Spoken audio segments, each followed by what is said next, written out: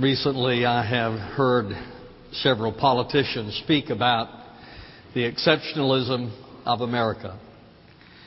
If America is an exceptional country, what is it that makes us exceptional? It is my belief the simple answer to that is our belief in the Word of God and the God of the Word. The first English Bible published in America was approved by Congress September the 12th, 1782. The first published English Bible in America was funded by Congress and recommended to the citizens of the United States by Congress. John Adams wrote, "The general principles on which the fathers achieved independence were the general principles of Christianity." In 1864, the words "In God We Trust" were inscribed for the first time on a 2-cent coin. Our monuments are inscribed with verses of Scripture. In both the House and the Senate chamber, the words "In God We Trust" are displayed. Moses is depicted in the Supreme Court building. The Washington Monument has many different scriptures included in it, including Proverbs 10:7, 22:6, and Luke 18:16. So if America then is an exceptional nation, what is it that has caused us to be unlike other nations? What has caused us to be exceptional? It has been our commitment to the Word of God. And yet, there are those today who wish to remove that has made us an exceptional nation. I read an article by Brian Trent who wrote, "Fundamentalists are those people who believe the Bible is the Word of God, are nothing less than our own Taliban wannabes. They stand for a perverse rape of the constitutional wall of separation, theological dominion over a land of the free. It's worse than disingenuous. It is traitorous to American liberty, including religious freedom itself." Today I want to speak to you about our freedom. Take your Bibles, turn with me to Galatians chapter 4, beginning in verse number 28. "And you, brethren, like Isaac, are children of promise. But as at that time he who was born according to the flesh persecuted him who was born according to the Spirit, so it is now also. But what does the Scripture say?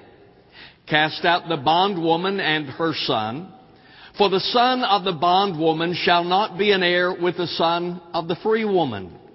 So then, brethren, we are not children of a bondwoman, but of the free woman. It was for freedom that Christ set us free. Therefore keep standing firm and do not be subject again to a yoke of slavery." Now, we all celebrate freedom. We talk about freedom. But if we are going to maintain our freedom, then, ladies and gentlemen, we must be committed to it. You see, freedom is a choice. That is one of the reasons sometimes I get a little upset with our country's foreign policy, because I think our intentions are good, but we want to give freedom to other nations. Freedom is not something that one nation gives to another nation. It is something that nations choose for themselves, because freedom is a choice. Our spiritual freedom is a choice. When the Lord created this world, He created Adam and Eve, placed them in the Garden of Eden, and then He said to them they had a choice to make. From any tree of the garden you may eat freely, but from the tree of the knowledge of good and evil you shall not eat. For in the day that you eat from it you shall surely die. So the Lord then arranged the garden to say to them, you are going to have a choice to make. And if you obey me, then you have life. And if you disobey me, then there is death. But it is a choice that man must make. When our forefathers established this country and our founding documents, they chose to give us freedom of religion. And in the First Amendment, we have the clause that you are familiar with: Congress shall make no law respecting an establishment of religion or prohibiting the free exercise thereof. Now, that is the Establishment Clause. But did you notice in that the only restriction given is to the government, not to the people who practice religion? We hear a lot about the Establishment Clause and what it does. But what does it actually say? Well, it prohibits Congress from establishing a state church. You see, our forefathers had come from such an environment, and they didn't want it in their government. They didn't want their government to establish a state church, and so it prohibits that. The Establishment Clause also prohibits the government from interfering with our worship or limiting our worship. In other words, the government's responsibility, according to the Constitution, is to protect your religious freedom, not suppress it as we see today. If we are going to have freedom in the future, we must be absolutely committed to keeping it, because religion and freedom is a choice. And our freedom is fragile.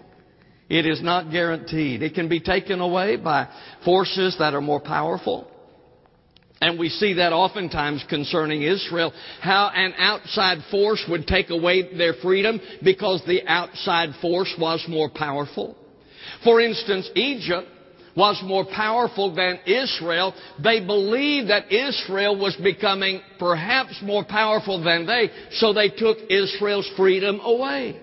And the Bible says in Exodus 1:11, so they appointed taskmasters over them to afflict them with hard labor.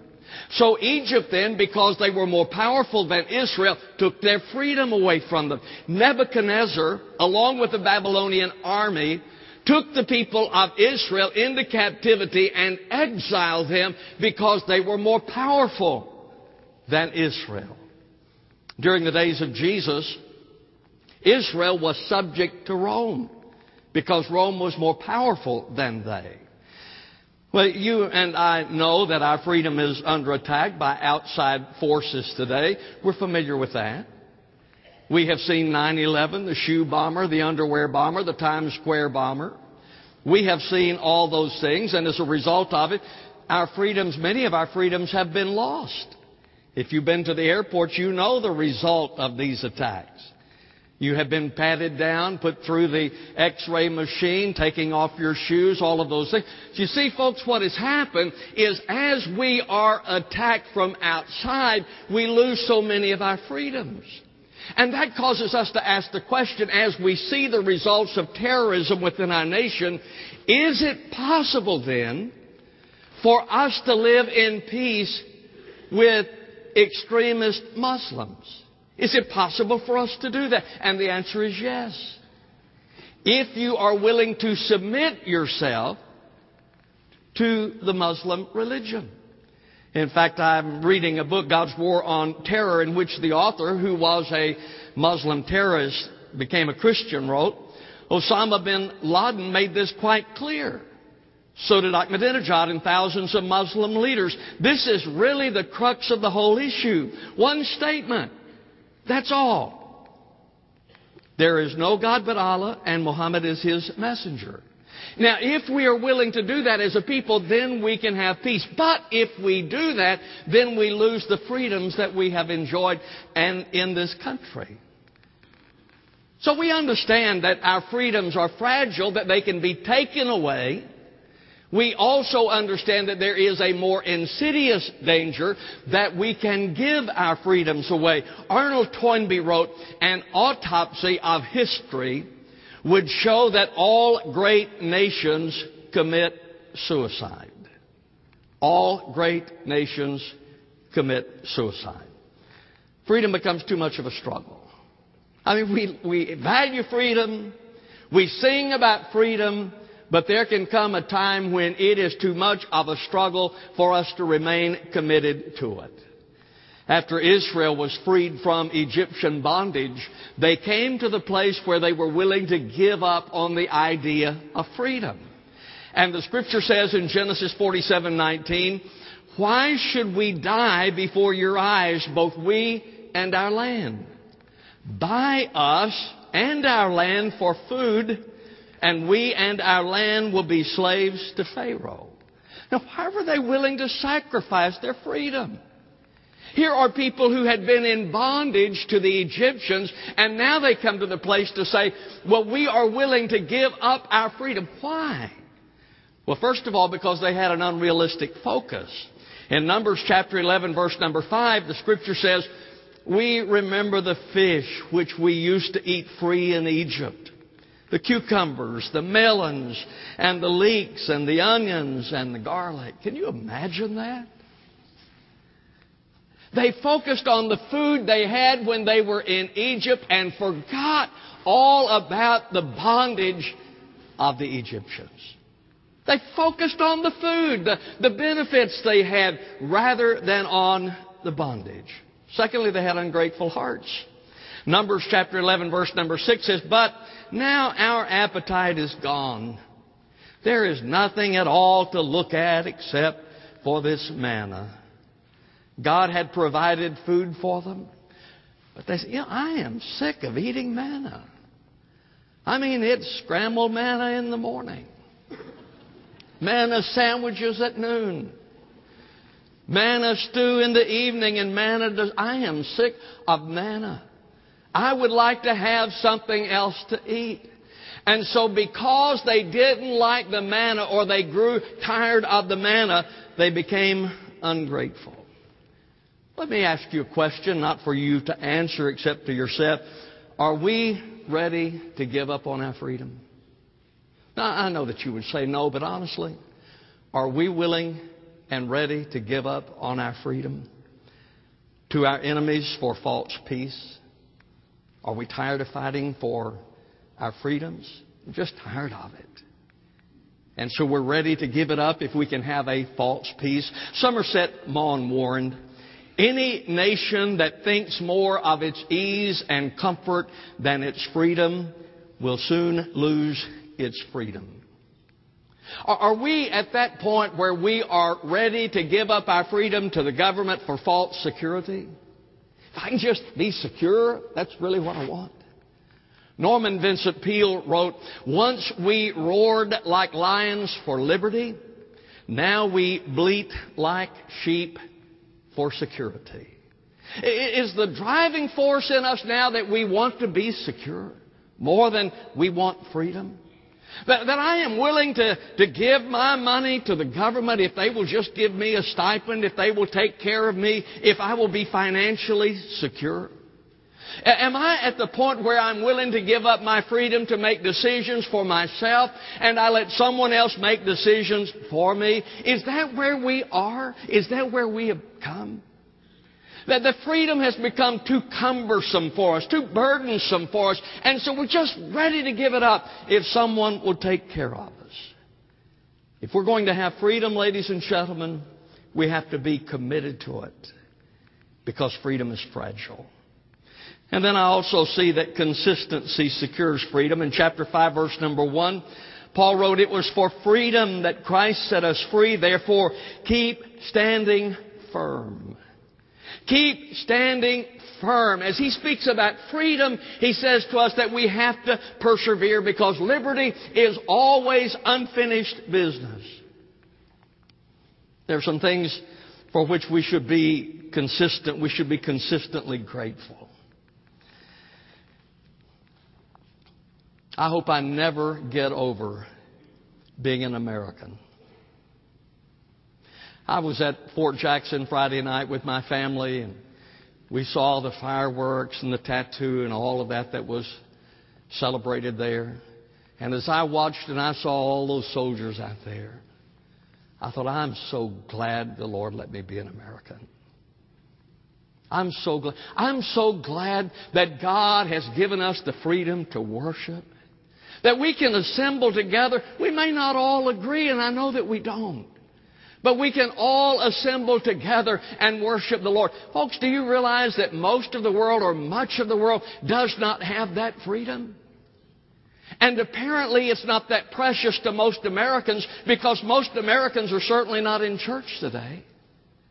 I'm grateful that God has given us a place where we can worship. I am grateful that the Lord has given us the ability to work, to produce, to do something. I was talking with Richard Johnson. He said, and of course Richard has a slew of kids, I mean, he has 6 children. I said, when they all start having babies, you're going to have 80 people over for Christmas. But Richard said, I've never been able to give them a lot, but I've given them this. I've given them an education and a work ethic. Therefore, they can be successful in life. I'm so glad that the Lord has given us a place where we can work. I'm so glad that we have a country where we can succeed. Yes, there is a risk involved, but there is the possibility of success. I risk within this country, but in doing so, there is the possibility of reward. We need to be consistently grateful, and we need to be consistently on guard, defending our religious freedom. Today there is an irresponsible bias against Christianity. Our history is revised to exclude the influence of Christianity in this country. Our culture becomes increasingly hostile to our faith. It's a mystery to me. It really is. In fact, it was last month, last month, Governor Rick Perry of Texas called for a day of Christian prayer and fasting. I believe it's scheduled for this month. I'm not sure. For a nation in crisis. Now, that sounds, I wish all of them would do that. I wish all of our leaders would come to the place and say, folks, we need to seek God. We need to come together and ask the Lord to forgive us. We need to seek God. And so I read that and I thought, wonderful. I hope it spreads across the nation. But, not everybody felt that way. In fact, I read an article by Sean Faircloth, Executive Director of the Secular Coalition for America, commenting on Governor Perry's call. And he wrote, the last thing our officials should do in times of a national struggle is promote a divisive religious event that proposes no real solutions to our country's real world problems. Michael Stone wrote, the idea of a governor looking to prayer to solve the problems of state is inappropriate, if not negligent.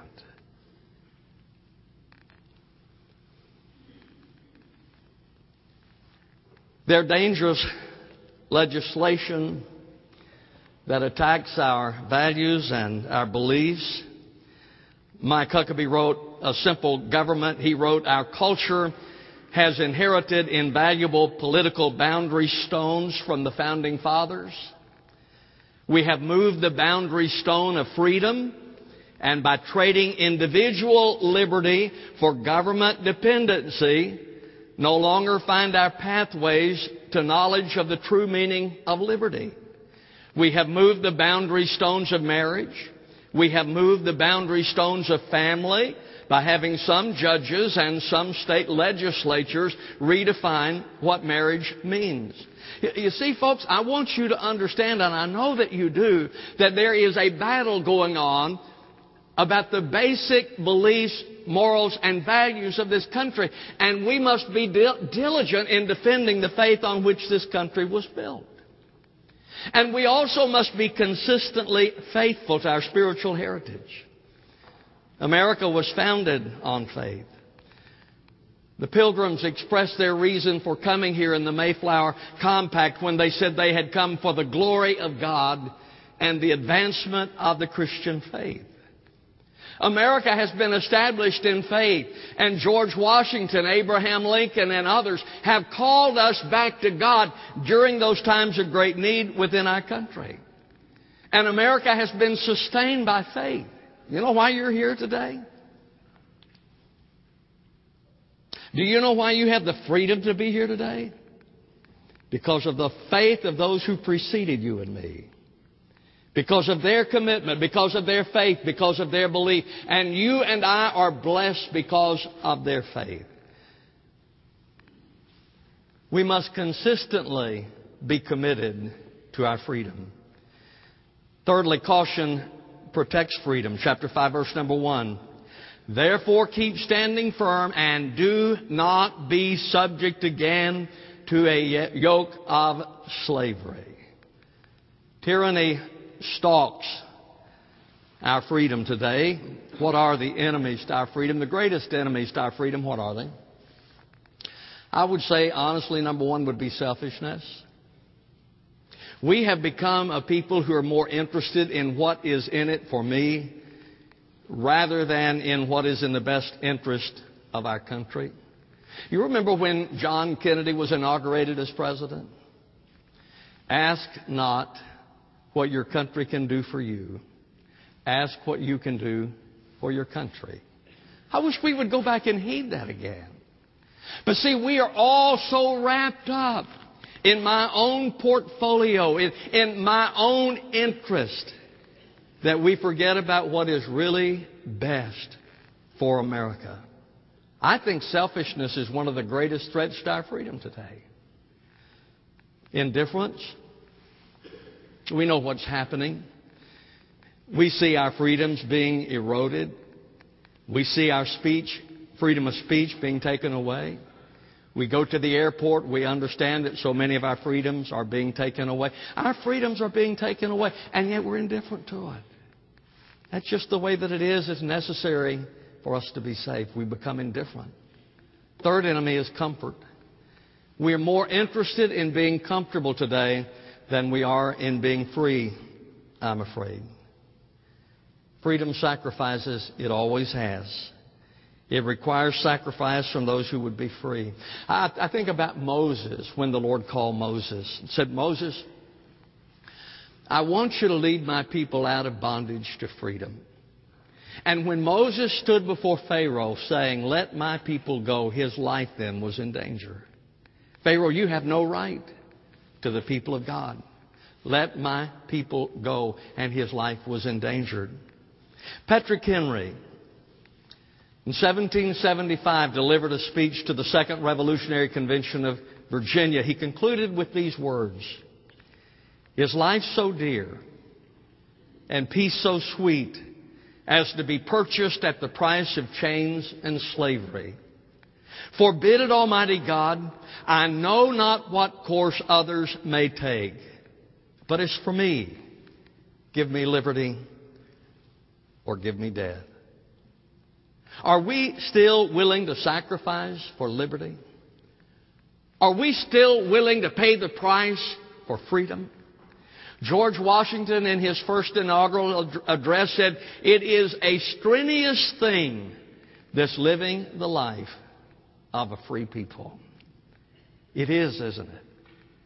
It is a strenuous thing. It is a demanding thing to live the life of a free people. Probably most of you have seen the Washington Monument. You've been there. Perhaps you have been up in the Washington Monument. What you may or may not know is that on the pinnacle of the monument, there is an aluminum cap that has 4 sides. On the north side, it lists the members of the Joint Commission in charge of the Washington Monument Project. On the west side, it records the date of the laying of the cornerstone. On the south side, it records the names of the chief engineer, architect, and some workmen.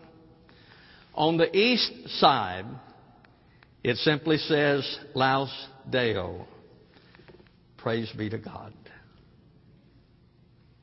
That is on the top of the Washington Monument. Praise be to God. Freedom. We must be diligent to preserve it. We must be committed to preserve it. But you'll notice where freedom comes from in verse number 1 of chapter 5. It was for freedom that Christ set us free.